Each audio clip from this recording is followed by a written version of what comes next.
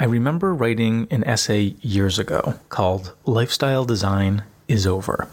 It was back in 2016, and the piece was a scathing criticism, not so much of the genre of lifestyle design itself, which is an actually quite helpful construct that implies that people can thoughtfully design their lives in ways that are self-honoring to create a life that they want to be living. All pretty good and empowering things. The criticism was of a particular subset of lifestyle design and personal development bloggers and writers and social media influencers. The idea, the story around lifestyle design had seemingly become one of an expression of look at me social media culture at best, but at worst, perhaps covert narcissism, a combination of people play acting as adventure seekers, claiming to live their lives with meaning and purpose, while putting on this very demonstrative show, as if to stir people's envy and jealousy, and ultimately to drive a purchasing decision over future clients or readers or retreat goers who wanted to get a taste of that dream lifestyle too. I found a lot of faults in selling people on this idea of a complete fantasy lifestyle while also implying that their non-fantastical lifestyles were somehow hollow or incomplete or lacking by comparison. All these years later, that one expression of lifestyle design seems by and large to be over, thankfully. But lifestyle design itself is not. And today, lifestyle design may be a key to helping each of us start or continue to develop healing relationships to ourselves. From the New Story Company, this is The New Story Is, a podcast that explores the stories, perceptions, and ideas that have come to shape the world today as we know it. Along the way, we speak to talented guests who are championing the new stories that may shape our collective future for the good. I'm Dave Ursillo. We're joined today by Gemma Stone, a registered psychologist and neuroscientist based in Calgary, Canada, who bridges lifestyle design concepts and practices into her clinical practice. In addition to building resilience and emotional intelligence, Gemma specializes in helping her clients to remember that they possess the power of choice, especially when they are feeling down or victimized or like they're not living lives of their own making. Our interview was recorded in September 2020. Gemma, welcome to The New Story Is, and thank you for joining us. I'm delighted to be here. Thank you so much, Dave. Let's start with an excerpt from your book, which is called Your Great Life, A Soulful and Strategic Guide to Designing a Life You Love. Could you read a selection for us? I was born a sensitive soul, with an early start on darkness and trauma. The pain of my life caused me to disconnect from my true self by the age of 5. I quickly developed a people-pleasing, self-sacrificing, good girl persona. My trauma taught me that speaking the truth and taking care of myself causes a chaotic crash of abandonment, instability, and disconnection. Most of my life, I was an adept chameleon, altering myself to suit my surroundings and the expectations of others. As a young adult, my past started to catch up to me, and I self-medicated with wine, shopping, and ice cream. In addition, I used a handful of prescription medications to keep the depression, suicidal thoughts, anxiety, and panic attacks at bay. I also kept my life overflowing with commitments. I would do anything I could to distract myself from the darkness. Of course, at the time, I wasn't conscious of any of this. The story I told to justify my life was so elaborate, I couldn't see through the complex web of lies. As a good little overachiever, I started winning awards and acquiring titles like captain of the sports team, president of the jazz band, and the most inspirational awards. I was a Canadian ambassador for my college. As life continued, I exchanged titles for roles, waking up at 5 a.m. to run off to one job, finishing my shift and starting my second job, finishing that shift and starting my third job. And if a few available moments slipped by, I had a fourth on-call job to fill the gaps. I was avoiding the pain of my life by zipping through it. Perhaps if I kept running, the pain couldn't catch me. The whispers of my true self were so repressed that I didn't hear them until I turned 25.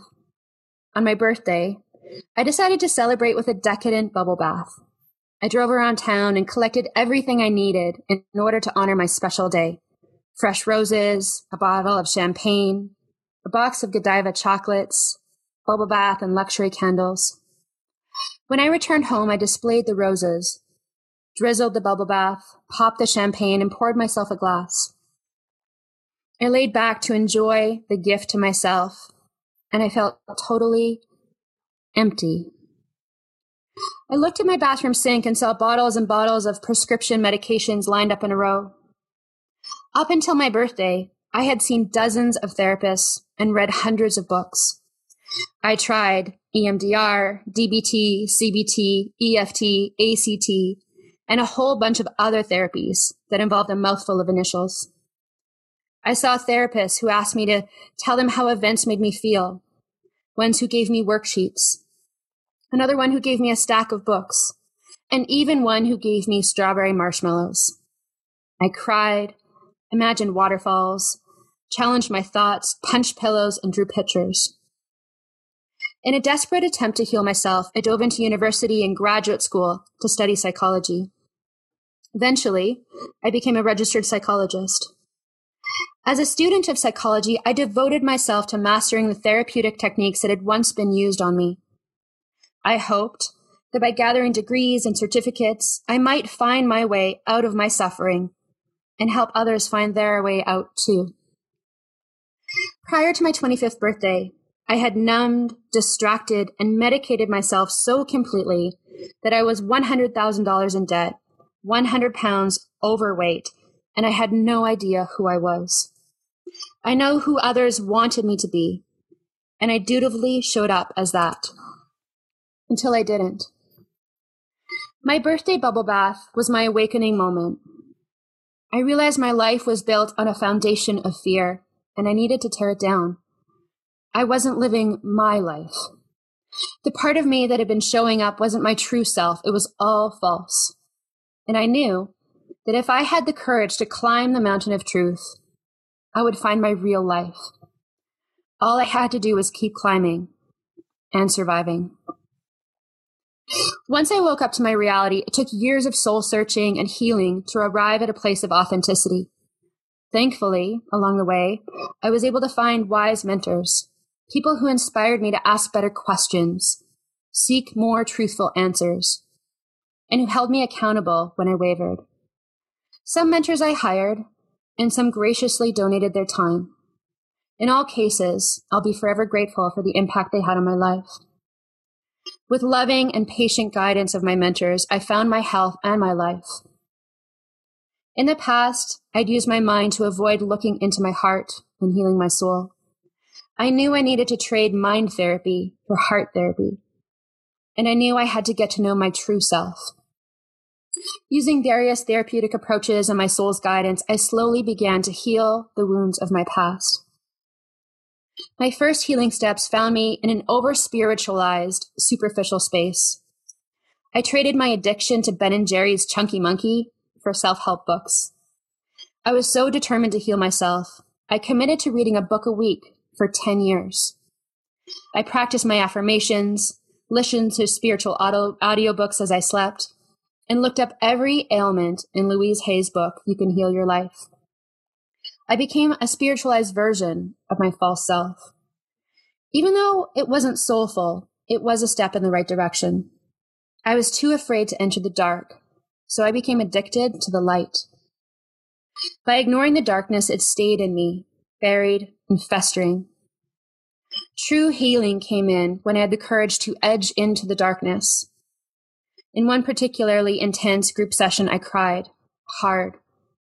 I stood in a circle of 40 people and surrendered.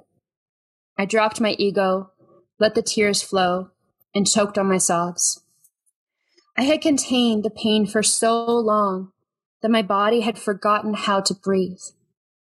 It was my very first public experience of intense vulnerability. I know I'm not alone in this kind of suffering. I know we all struggle at times. Some rare folks have an entirely peaceful and trauma-free childhood, but the majority of us experience a few physical, emotional, mental, sexual, or spiritual dust-ups. It's beyond the scope of this book to support you in healing the past, but it is important. When revisiting the past, it's helpful to seek allies who can create a safe and sacred place for healing. If past traumas are preventing you from living a life you love, please reach out for professional support. Once I healed the past, I focused my energy and attention on loving the present and envisioning a future that felt light and free. The life design process, questions, and content were born from designing a life I love and helping thousands of others do the same. You, in your excerpt, mentioned pretty early on that this idea of taking care of yourself, you had this idea in your head, a learned behavior, an impression that was set based on traumatic experiences, that taking care of yourself equated to problems. Mm-hmm. Do you, as a psychologist today, find that this is a common script, whether or not it's attached to traumatic experiences and very difficult traumas that people experience in their life? Do you oftentimes find a struggle or resistance or shadows where people feel like they're unable or not allowed to take care of themselves because it creates some sort of like dissonance or problems in their lives, like you have felt in the past? Yeah, I think that's a core issue that a lot of people struggle with. And I think as humans, we're of course, we're connected. We're wired for that connection and that belonging and relationships with others. And I think it's this delicate balance between attachment and authenticity. And for certain people, for many people, I think it feels like we need to pick one or the other. So either we can be our authentic selves, or we can have attachment, or we can have attachment to others and sacrifice our authentic self. And I think it's this delicate balance between knowing who we are and prioritizing our relationship with ourselves, while also being able to show up in relationship in a way that takes care of the attachment. But I think it's quite precarious. Certainly if you've had a history of trauma, because it usually involves other people, it's even more fragile.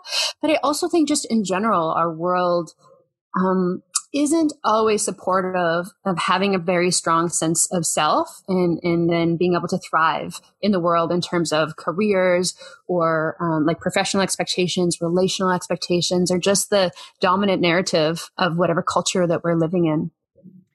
Yeah, what I find so fascinating about what you read for us in your story, and thank you for sharing it. Obviously, these are words from your book, Your Great Life. So it's something that you have shared and you've shared in writing. It was really powerful to hear you speak them for us. And so I wanted to first, thank you again for reading them for us. And what I also found really powerful in your story, Gemma, is that it's a little bit of it's not a typical overcoming hardship story. And here's what I mean. In what you described to us, you almost describe overcorrecting in your healing journey and almost creating what sounded like really regimented structures. And to me, as a writer and an author, I am the worst and slowest reader. So the idea of reading a book a week for 10 years sounds like some kind of hell. And I love books, but it sounds like some kind of hell. But what I kind of heard, because you described it as almost trying to overcorrect and still avoid the darkness and still ignore the dark. You said, by ignoring the dark, it stayed in me. And I wonder if you could tell us a little bit about that, because typically when I hear someone tell a story that's like a coming from the darkness and persevering through it, you almost expect to hear that overcompensation. And now I do read a book, a self-help book per week for 10 years and look how happy I am. But for you, it sounds like it wasn't just jumping over the pain into the happiness. You had to kind of try to jump over, fall, be broken open in that image of you, crying before those strangers. And that's actually what set you on, as you described it, heart therapy rather than head therapy, which of course you are a psychologist. So I don't want to say that head therapy is bad or wrong by any stretch, but for you, it was like connecting with your heart that was requisite, not just the ideas, the cognitive ideas of healing. Could you tell us about that? Yeah, that's so true. I love that you picked that up, because there was a period of my life when I went into the overcorrection, which is, as in the hustle and the grind. And I can actually recall times before I had, let's call it the second part of the healing journey, where I thought I had peaked. I'm like, I'm doing this. I'm like read a book a week. I've accomplished all of these goals. I'm living the dream. And I had actually, people talk about vision boards and they, the goals that we set for ourselves. And I hit them. I got all the gold stars on everything that I thought I wanted in my life. And when I got to that point, it still felt false. It still felt like there was lacking some type of authenticity.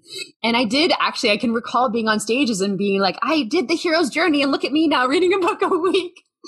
And then there's sort of like the second deeper dive into, I would call it like a more genuine, real kind of healing for me. And the reason I think this is really important is because we all have this constructed self that we develop. And for some people, the constructed self it's what we develop in order to cope with the hard things that we've been through. So one version of my constructed self was depression, anxiety, addiction. I got through that. And then I went to the other kind of like the brighter, lighter side of my constructed self. But that was overachieving, people pleasing, chronically busy, and always on the edge of burnout. And so from that perspective, a lot of people would look at my life and say like, wow, you had it figured out. But the reality is it was just sort of another version of kind of like the dysfunction of trying to cope with those hard things that I had been through. So the real healing came in when I did face the darkness and look at the patterns and try to understand why I was doing these things that I was doing. Why was I driven in those ways, and connected more deeply into my heart rather than creating these goals for myself and hitting the targets and really living the life that I think I thought I was supposed to be living. But when I got into that life, I still felt kind of hollow. What I kind of hear, Gemma, and maybe you could tell me if I'm close to the mark or if I'm even way off the mark, but how you describe how you essentially found a corrected path, and moved away from the constructive self, as you called it, both like when it was like, using and kind of like being in that shadow state, right? Of like using substances and the different things that we would call like negative patterns and behaviors and habits, as opposed to the more like positive perceived ones, which was still, like you said, trying to like correct or hide from this constructive self that you had built and this image that like things were perfect. You said in your excerpt that perhaps if I kept running, the pain couldn't catch me, which I think was a really powerful way to describe how some people try to avoid this discomfort and their shadows and traumas that need healing. But what I kind of hear in how you tried to correct the shadows was almost through this, you said, hustle and grind, or like achieving the hero's journey. It almost seems like an over masculinized approach to like ticking boxes and like winning at healing, as opposed to a more energetically feminine or yin approach of like sinking into it and sitting with it and receiving it, and then finding a path from it that isn't perfectly articulated like a business plan or something. So I kind of feel like that breakdown of traditional like masculine, feminine, yang or yin energies, not to say it's either one or the other, but I feel like, do you suppose, looking back, that there was an overcorrection with this like regimented approach as opposed to a more, heart or emotion or yin centered exploration? How would you describe the difference? Yeah, I think that's really true. Very observant. And I don't know if even before this moment, if I would have had the awareness around like, that's what it was, but that's exactly what it was. It was really interesting because I did have this sort of almost like hyper masculine approach to life and to goal setting and to achieving the objectives of my career and kind of working through the business plan and getting to the top of the ladder of my life in a way. And I do think the course correction was a lot actually about healing both the masculine and the feminine within me. I think there was a period of time almost where in my internal world and in my external world, I suppose the best way of describing it is overserved the masculine. I felt like my life was all about how do I make sure that from the perspective of the masculine, I'm good and I'm pleasing and I'm successful and I'm all of these different things. So my part of a lot of the healing journey of dropping into my heart and really doing some deep body-based work was healing the feminine inside of me and then bringing the two of them into more balance and alignment and really making peace with them. So it's more inside myself, but also in the world, having a healthier relationship with both the masculine and the feminine. And I didn't have that either in my inner world or my outer world when I was really in that place of suffering. Yeah. Well, I mean, I love that language of like over serving the masculine. I think that our culture and society, like especially a very patriarchal leaning or explicitly patriarchal society and the cultural norms that we by and large in North America and, European culture, most of the world kind of has this over serving the masculine bent to it that I think does take most of us, male or female, or neither or both, into a direction of trying to over masculinize our lives, over masculinize our approach to fixing problems, or dealing with our shadows, our traumas, our pains, our suffering. Yeah. And so, Gemma, I'm curious, like now, because, I was going to also say that, I think it's also a testament. It's not just a matter of like something being masculine or feminine energetically. You're also a very highly accomplished person. You're very highly driven. So I think it kind of also makes sense that you would, overserve the masculine in the sense of that like energetic pursuit of excellence and to accomplish. Because now here we are, and I wouldn't say you're overserving the masculine by any stretch, as a very balanced and incredible person, speaking from, my own personal subjective experience as your long-term friend and colleague and peer in this online space that we share. But I know you're also a consultant, you're a retreat leader, you're an accomplished and like extremely amazing psychologist.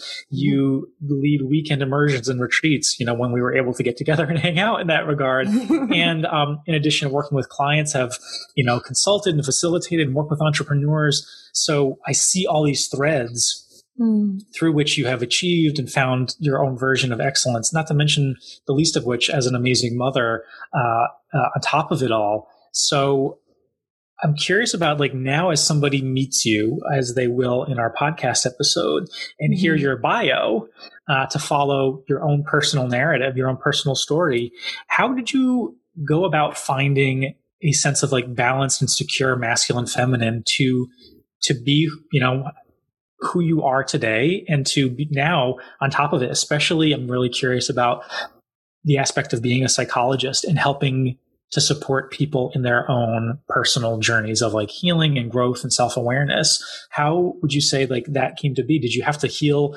completely to start becoming, the version of yourself that we meet in your bio? Or is it much different than like, oh, okay, I fixed my problems. Now I'll become a psychologist and help other people? Yeah. Oh, that's such a great question. And so interesting too, because for me personally, I work with therapists as well. I both supervise them, but I also have my own therapist. And I'm very suspicious of a psychologist or a therapist who doesn't have their own therapist. So The answer to that is really, really partially to do with all the mentors that I mentioned in the My Story section of my book, including yourself. So thank you for that, Dave. So it's really been a lot about looking at my relationship with the masculine and feminine in my inner world and then also in my outer world. So historically, I didn't have a lot of really close relationships with women. I've been, for a lot of my life, I felt very much like a solo flyer. And so I really started to look at that of, why don't I have a lot of close relationships with women and what's going on there? And how can I start to bring some of those into my life? And then through that begin to look at some of the resistance I might have or some of the limiting beliefs or some of the trauma patterns that might be stuck. So initially it was very intentional about I'm going to bring in the healthy feminine into my life. And I have I call them my fairy godmothers. I have two retired therapists who are just incredible. And I'm fortunate to be able to work with them. One focuses on my work as an individual, and then one focuses on my work in relationship with others. And then I began welcoming women into my life in terms of friendship. And then similarly with men as well, started looking at how can I bring healthy relationships with men into my life. So some of it was that, going out in the world and saying, this is part of the life design process, is being very intentional about what is it that you want to grow into and what's that next step and opportunity and experience that's going to invite that growing. And to answer your second question about therapy, one of the magical things, I'm not sure who's responsible for this, if it's like the universe or God or some other divine figure, but what I notice is that in terms of my work with clients, I'm always like 1 or 2 steps ahead in terms of my own healing journey with who I work with. And something that's so spectacular about that for me is that I can really relate to the raw, vulnerable experience of somebody who is just coming out or trying to get through what I've just been through. So I find that I don't have to have it all together. In fact, that as long as I continue to do my work, the right clients show up that are wanting to work on the things that I'm really resourced for and have just, done my own personal work on and finished the training for, so that I can really support them in their journey in a way that's really relatable and relational, because I've really just come through it myself. I love that. It definitely keeps you, it sounds like it keeps you moving forward, in not just in like a blindly going forward because I have to keep moving forward, otherwise I'm failing kind of a mentality, but it sounds like your work as a psychologist helps you to keep moving in the sense of like learning and growing and healing, because probably, I've heard this said before, I don't know if you agree, Gemma, you can only really take somebody as far as like a healer as you have gone yourself. Yeah. Obviously, it kind of stands to reason that you can only take someone as far as you yourself have been in your own healing journey in that way. Yeah, it's very true. And the thing that I think is really quite special about it is this, again, I love just jamming on the masculine feminine that you brought into the conversations, because there's 2 pieces to it. So for me, there's this feminine sort of energy of I'm going to surrender and trust the process and be really connected to my heart and my emotions. And then I'm also going to honor the masculine, and I'm going to go out and I'm going to pursue additional trainings and certifications and be really thoughtful and strategic about how I take those next step forward. And I find it's like the blending of the 2, as well as the trusting of the process, that brings the perfect clients into my life, as well as aligned opportunities for speaking or running events. And since I've embodied both of those healthy versions of the masculine and feminine inside myself and my business, and then in my work in the world, I've just felt everything is so much easier. There's a kind of flow that it's intangible, but there's this felt sense of knowing that there's the next thing, the next right thing is just around the corner. And I just need to continue to stay aligned with my authentic self and my work in order to be able to ride right into whatever's next. Yeah, well, let's talk about something that takes, I think, in my experience as as an author and as a writing coach, a real balance of that interplay of like masculine and feminine energy, which is writing a book. So I'd love to ask you about Your Great Life. And, I think this is kind of like a no-duh kind of a question of like, why did you want to write a book? Because you have so much story and so much amazing advice and so much to share, Gemma, that it almost feels like a very silly question to ask. But I'm curious about what some of your motivations were to tell not only your story, but to help people through your thousands of client hours working with so many people, not only where you're based in Canada, but around the world, thanks to the internet, of designing their lives and getting into lifestyle design as through your book. So what was the spark for your book when it kind of came to you? I had just found my way through a really dark time in my life where it was that awakening moment where I was like, wow, I really need to level what I've built and essentially like start again. I don't think we ever start again, because I think we have wisdom and experiences and lessons and learnings and relationships and all these things that we create. But I think there's sometimes in life we hit this point where we just feel so out of alignment that this sort of destruction is necessary in order for creation. So I've been through that cycle in my life twice. And it was the second time when I was starting to feel it again that I looked back and I was like, I've been through this before and I found my way through it. this is like the sort of the next evolution in the process. And I'm going to document what this is like.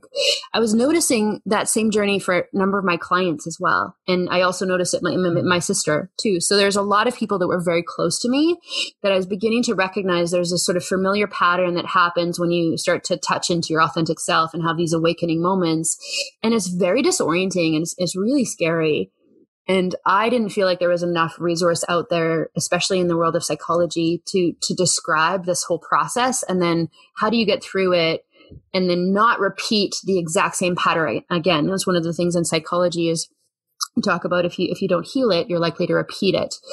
And so I wanted to create a guidebook essentially for myself, for my sister, for my clients. It says, if you're noticing these things about your life and you're feeling like it's time to redesign, here's a process that I found to be really helpful for myself personally, for the people I love, and for my clients that can almost be like a guiding light. So it won't walk the path for you, but it will show you where the steps are that are solid, that you can take that next step forward and you can rest a little bit and then take the next step forward. And so that's really why I wrote the book.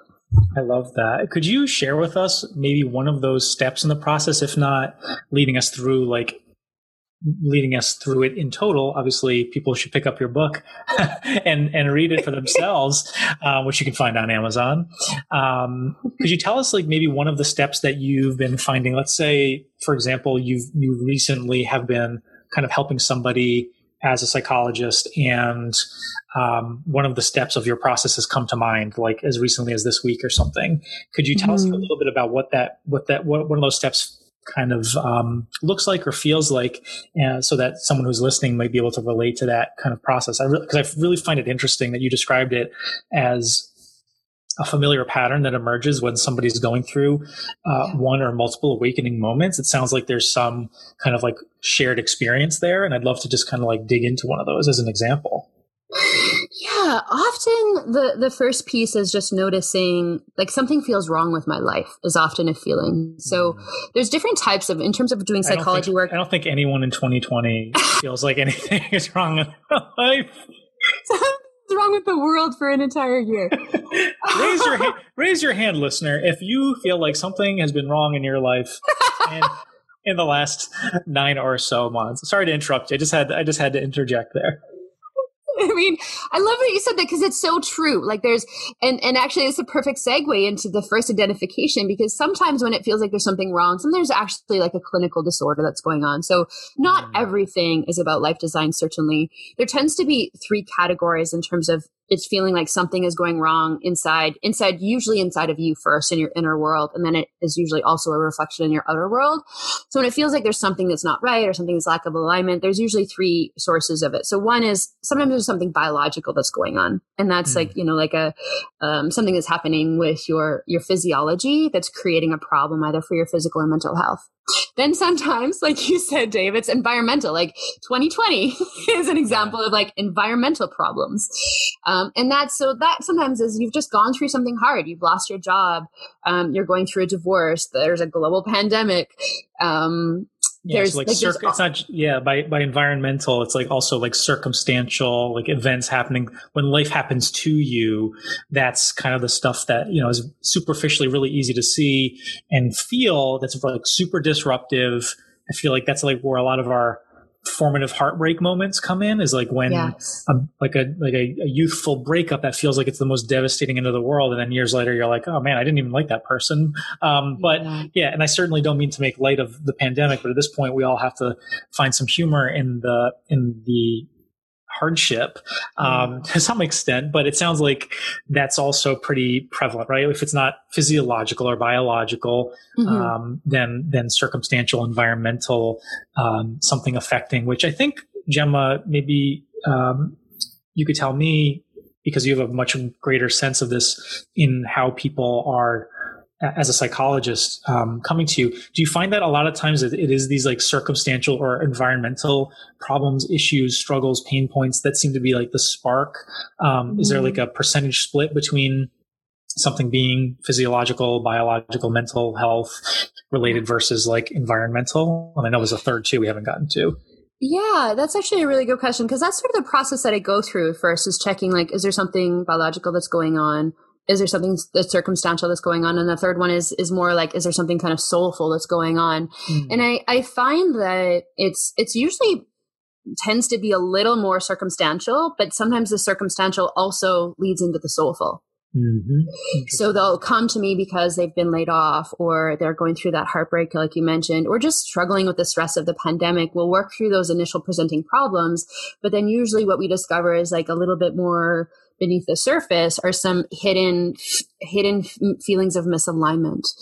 And so that's really the first step is looking at what is it that's going on in your life that feels wrong? Where does it belong? Like, do you need to go and get some medical testing done? Or do you need to just navigate this really bumpy time in the world?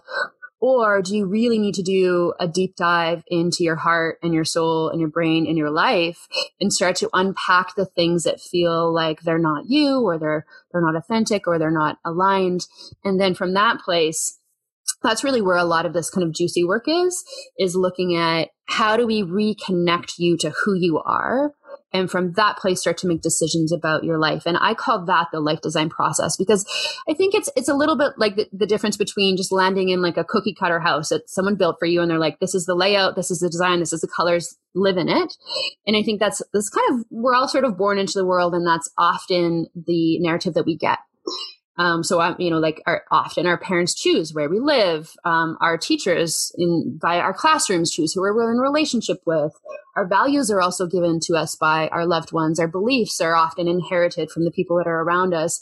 In a lot of ways, that's a lot like just kind of moving into a house that's already been built for you. But it's very different to like build your custom home from the ground up with the foundation that feels really true to you, and the location that feels really true to you, and the rooms and the style and the design.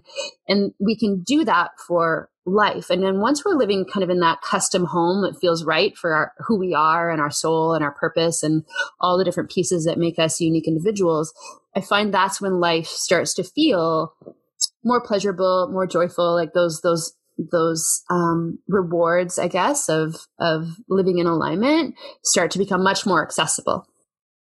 I love that framework of just being able to break it down. First of all, great metaphor of like the house you were born into versus the house you're kind of like choosing the place and choosing how it fits and choosing everything about it. But I love just that breakdown of kind of, this.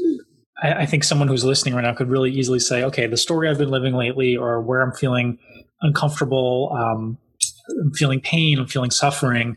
Okay, could this be biological or physiological? If so, it's, like find medical help or find someone who deals with, that in that proper setting, like a psychiatrist or a doctor or qualified professional. Second is like, okay, is this environmental circumstantial? Is this a result of the pandemic? Is this because I'm going through a breakup? Is this because I just feel, XYZ? Or is it a bigger question, like you said, about it being soulful? So biological, environmental, or soulful, something that's going on in your inner world, questions that need answering, like kind of pivotal, you're at a crossroads moment and you need to feel like you're making the right decision. I feel like that's a really interesting and helpful framework for just easily helping someone to break down like where this problem, issue, struggle, pain point may reside, other than just like, I have problems and I don't know what to do about it. Kind of like giving it a little bit more of a sense of giving yourself more of an understanding for where the root of it may be. Because, these problems, whether emotional, mental, psychological, spiritual, they all, except if it's physical, of course, but they all kind of reside in this idea space, right? It's not something that we can necessarily have and hold when we feel hurt or pain or worried or stressed. So you kind of have to go through a process, it sounds, Gemma, to kind of like sieve through like where does this problem fit? And then I can start to make some constructive or proactive choices about it. Yes. Yeah. And I think that identification process is really important. Otherwise, it can feel sort of like we're spinning around in circles trying to find the origin or the source. But once we can identify what's really going on, then from there, we can kind of bring in the masculine and feminine, we can create some strategy. And then we can also do a deep dive into like the emotions in the body and different levels of the mind to then start to create the changes that are going to result in feeling more alive, more like yourself, more content with your life, all those things. Yeah. So I want to take a little bit of a pivot. You did mention, obviously, the pandemic and COVID-19. And I'm curious, Gemma, without, of course, giving away any personal details or compromising confidentiality or anything of the sort, I'm curious if we're recording this in mid-September, I'm curious if you've noticed any common threads or themes or trends around what your clients are feeling and experiencing and working through in that circumstantial or environmental landscape, or even the soulful landscape. Not those who are afflicted with mental health disorders and different issues that are diagnosable and require medical attention. But I'm kind of curious, just like, obviously, we are all a part of a very similar narrative right now with things like quarantine, trying to find normalcy, hoping for a vaccine. We've all had like similar-ish experiences to some extent, certain experiences when you're particularly privileged, like I admit that I am and have been, of like having that similar, like, oh, I'm so tired of being home, but I still have work. Oh, I'm so tired of not being able to go out and see people, but my family's all healthy and no one's hospitalized. I'm curious if you've noticed any trends of questions people are asking or trying to answer outside of the more or less now stereotypical quarantine lockdown woes and blues. Have you noticed anything in particular that has been coming up? Have people been asking themselves more soulful questions about, am I really doing what I want to do with my life? Or has it been more about just kind of managing day to day and trying to get by because it's been really challenging for a lot of people? Such a good question. And I think it's reflective, just of who you are in terms of the insight and the depth that you have. And I think the answer to your question is that crisis is often an opportunity, like it can kind of crack us open to really begin to examine our life. And I think certainly that's happened for a lot of people, that it's challenged, like, how do we work? How do we relate? Who do we relate to? How do we structure our lives? Do I really want to have my kids in after school programs 5 days a week, or do I want to slow down and prioritize quality time? So I think there's a lot of questions like that. One of the things that I've noticed in terms of what the environmental context has done right now is it's challenged us in 3 ways that are really important in terms of feeling a sense of solidity in our lives. So it's challenged us in terms of context, meaning how do we make sense of our lives? How do we understand what is it that's going on? What are the stories that we tell about who we are and how we live? So a lot of people right now are challenged by the context, because it can be quite difficult to stay on top of understanding what's happening in the world. And so when we can't make sense of context on a macro level in terms of like our social cultural context, I think we start to look more at the context of our own individual lives, and we try to explore and make sense of the context that we want to live by. So that's been one theme. Another is choice. For so many people, choice has really been removed. Choice in terms of like whether our kids go to school or not, or whether we have toilet paper, or whether we get to see our loved ones, or whether we get to get married or have a funeral. Like, so much choice has been removed. And so I think a second theme that's coming up is both the grief of that and this challenge and the anxiety of having so much choice removed, but then also looking at what choice do we have? And really, that's when we get to start looking at our inner world again. And we have choice over the actions that we take. We have choice, for the most part, over the thoughts that we have. We have choice over the values that we decide to live by. So I think a lot of people are also looking at choice in their life. And then the third one is connection. And again, that's something that's been challenged by the pandemic, is are the kinds of connections we have with other people and how we get together and how we relate to each other as humans. A lot of that connection has been challenged as well. So I certainly see a lot of themes around that. People feeling a sense of loss around having their connection, or also starting to look at that sense of connection and belonging and the way that it was lacking even before the pandemic, or the ways in which it felt superficial. And now they're looking for, on the other side of this, who do I want to be? How do I want to relate? What kind of relationships do I want to have and choose? How do I want to show up for the people that I love? So those 3 pieces, context, choice, and connection, have been really big themes in the last 6 to 9 months. Wow, that's amazing. I love the reminder, as simple as it is, the importance of asking ourselves, what choice do we have? Like, and like, what is available to us? You mentioned before we started recording, Gemma, that, we had to reschedule this interview a couple of times based on some of my circumstances than yours. And I remember you saying before we hit record that you were feeling much more resourced right now, coming into our interview time. And that kind of, that segues into me wanting to ask about like how you, as someone who takes care of people, as someone who helps and serves people, not only in your book as a mother and as a psychologist and as a coach and a creative and a writer, how do you take care of yourself? So when you're asking yourself the question of like what choice you have, not only in response to circumstances, but what choice you have in taking care of yourself, in self-care, in staying resourced, as you put it, or replenished or full, and being able to give from that. Could you tell us a little bit of what a day in the life of Gemma looks like when she's taking care of herself and resourcing herself to be the bastion of light and goodness that you are? It feels so full circle because I can reflect on how I live now compared to how I lived when I was in that kind of addicted to the light and the book a week and all the things. I mean, it's very different. So before I used to work the 4 jobs and sacrificed every part of my physical and mental and emotional well-being for success. And now it's pretty different. I have boundaries around how many clients I take, for example. I have, when I wake up, let's do the morning thing. So when I wake up in the morning, I usually wake up to a playlist that I love instead of an annoying alarm. I make it a priority to get at least 8 hours sleep every night. Sometimes I'm not perfect with that, but I'll make sure that I top up the next day like that. I know that's a really high priority for me in terms of just being able to function well, to be really present in my life for myself, my kids, my clients.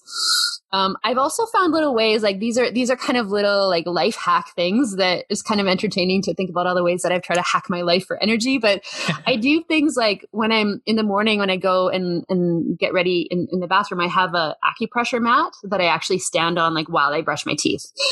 So I try to like double up on healthy stuff like that as much as I can. And I'll have like a glass of water, like with some lemon that's been sitting overnight just to kind of, and I'll drink that first thing in the morning. So I have all these little ways in which I double up on self-care things just to make the day efficient. So there's like the masculine piece coming in. And then I like to get up with enough time to really be able to wake my kids up slowly. So I'll go in and cuddle them and rub their back and ask them about their dreams. And usually we'll do a little like mini dream analysis session in the morning. It's amazing.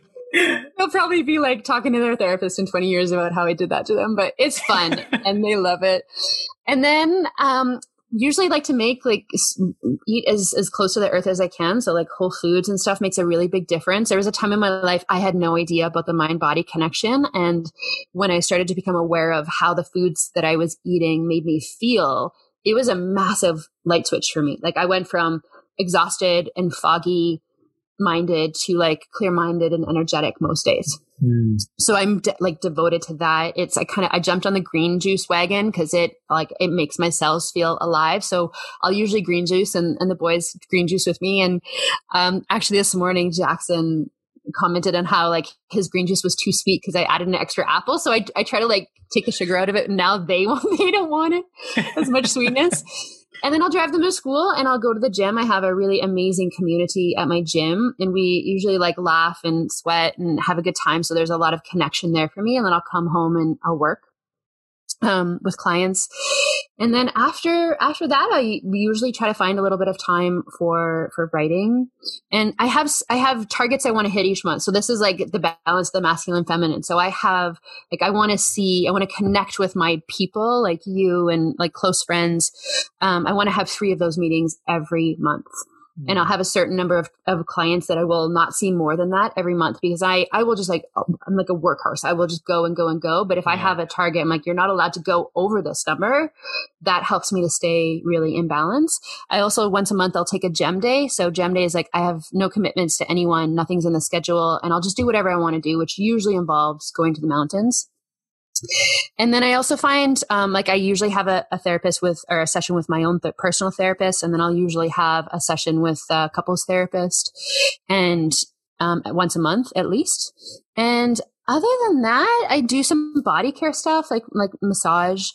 But that's usually the day or the week or the month in the life of Gemma when she's well balanced and doing all the things. So much good stuff in there. I love the idea of taking a gem day, and I would love it if our listeners would start taking their own gem days and calling them gem days. Because first of all, in honor of you, and second of all, because like what a great way of like referring to a day as a gem than a gem day. I mean, right? It makes so much sense. So I'm starting to take gem days. I'm going to put them on my calendar and just build in more of those gem days. There's not too many mountains nearby where I live here in southern New England, but we have plenty of water. So my gem days may involve visiting some water, some woods, and reconnecting with nature. I know that's something that you personally like. It's probably quite a bit of what your gem days involve, Jim.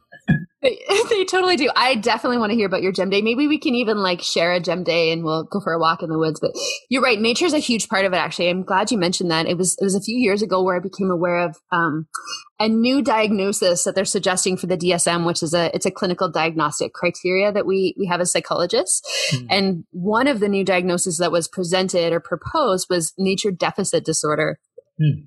And so nature is a really massive part of my mental and emotional wellness. So I try to get out into nature if I can for a walk every day. And then certainly like weekends are jam packed with as much nature time as I can, both for myself and for the sons. I love that. Yeah, I think we all could use more connection to nature in general, because we have to remember, especially when we're talking about, our human problems, struggles, suffering, traumas, we can tend to forget that we are, and speaking for myself, I have forgotten at times that I am nature, that I am nature, and that nature is me, that there actually is no distinguishing lines or boundaries just because we grow up indoors and in these constructs of homes, which, I'm very, very thankful for, not being homeless or living outside, but we are nature and nature is us. So when we get into nature, we're not, it's not an indulgence. We are returning to ourselves. We're returning to our essential nature through nature. And I think that's another really important aspect of self-care and a really important aspect of continuing to integrate your selfhood in lifestyle design. So I hope, Jim, as we kind of round up the interview here, I feel like we could keep talking for hours, as we usually do, you and I, that it's, some of the things we can leave the listeners with is remembering that lifestyle design sounds, based on your description, it's a continuing journey, that there's ample opportunity for refinement, for like little hacks or for making life decisions. So that's kind of my perception, but I would love for you, if you could leave us with a little something to leave our listeners with, if they're considering making a change, small or great, in designing their great life. What would you say to them at this time? I would say that of all the things that I've done in my life and all of the work that I've done with clients, the one thing that seems to be always worthy of time, love, energy, and attention is our relationship with ourselves, and developing that safe, warm home inside yourself to continue to return home to. And from that place, you can gather the wisdom, the resilience, the insight, the awareness you need to then be able to go out into the world to create the relationships that you want to have, or pursue the career that really speaks to your heart, and just live a life that you love. But it really, I believe it all begins with having that courage to develop a relationship with yourself. It's really based on love and authenticity. Gemma Stone. She's a registered psychologist, a neuroscientist, executive coach, speaker, and author based in Calgary, Canada. Gemma, thank you for joining us on The New Story Is. Our conversation was originally recorded in September 2020. Thank you for listening to this episode of The New Story Is. We hope you enjoyed what you heard today. You can always find us at thenewstory.is, including our full back catalog of interviews from throughout the year. Leave us a rating and review wherever you listen to your podcast, especially to Apple Podcasts and Spotify. It goes a long way in helping us find and share our work with new listeners. Until soon, dear listener, keep storying on. We'll speak to you soon. Bye for now.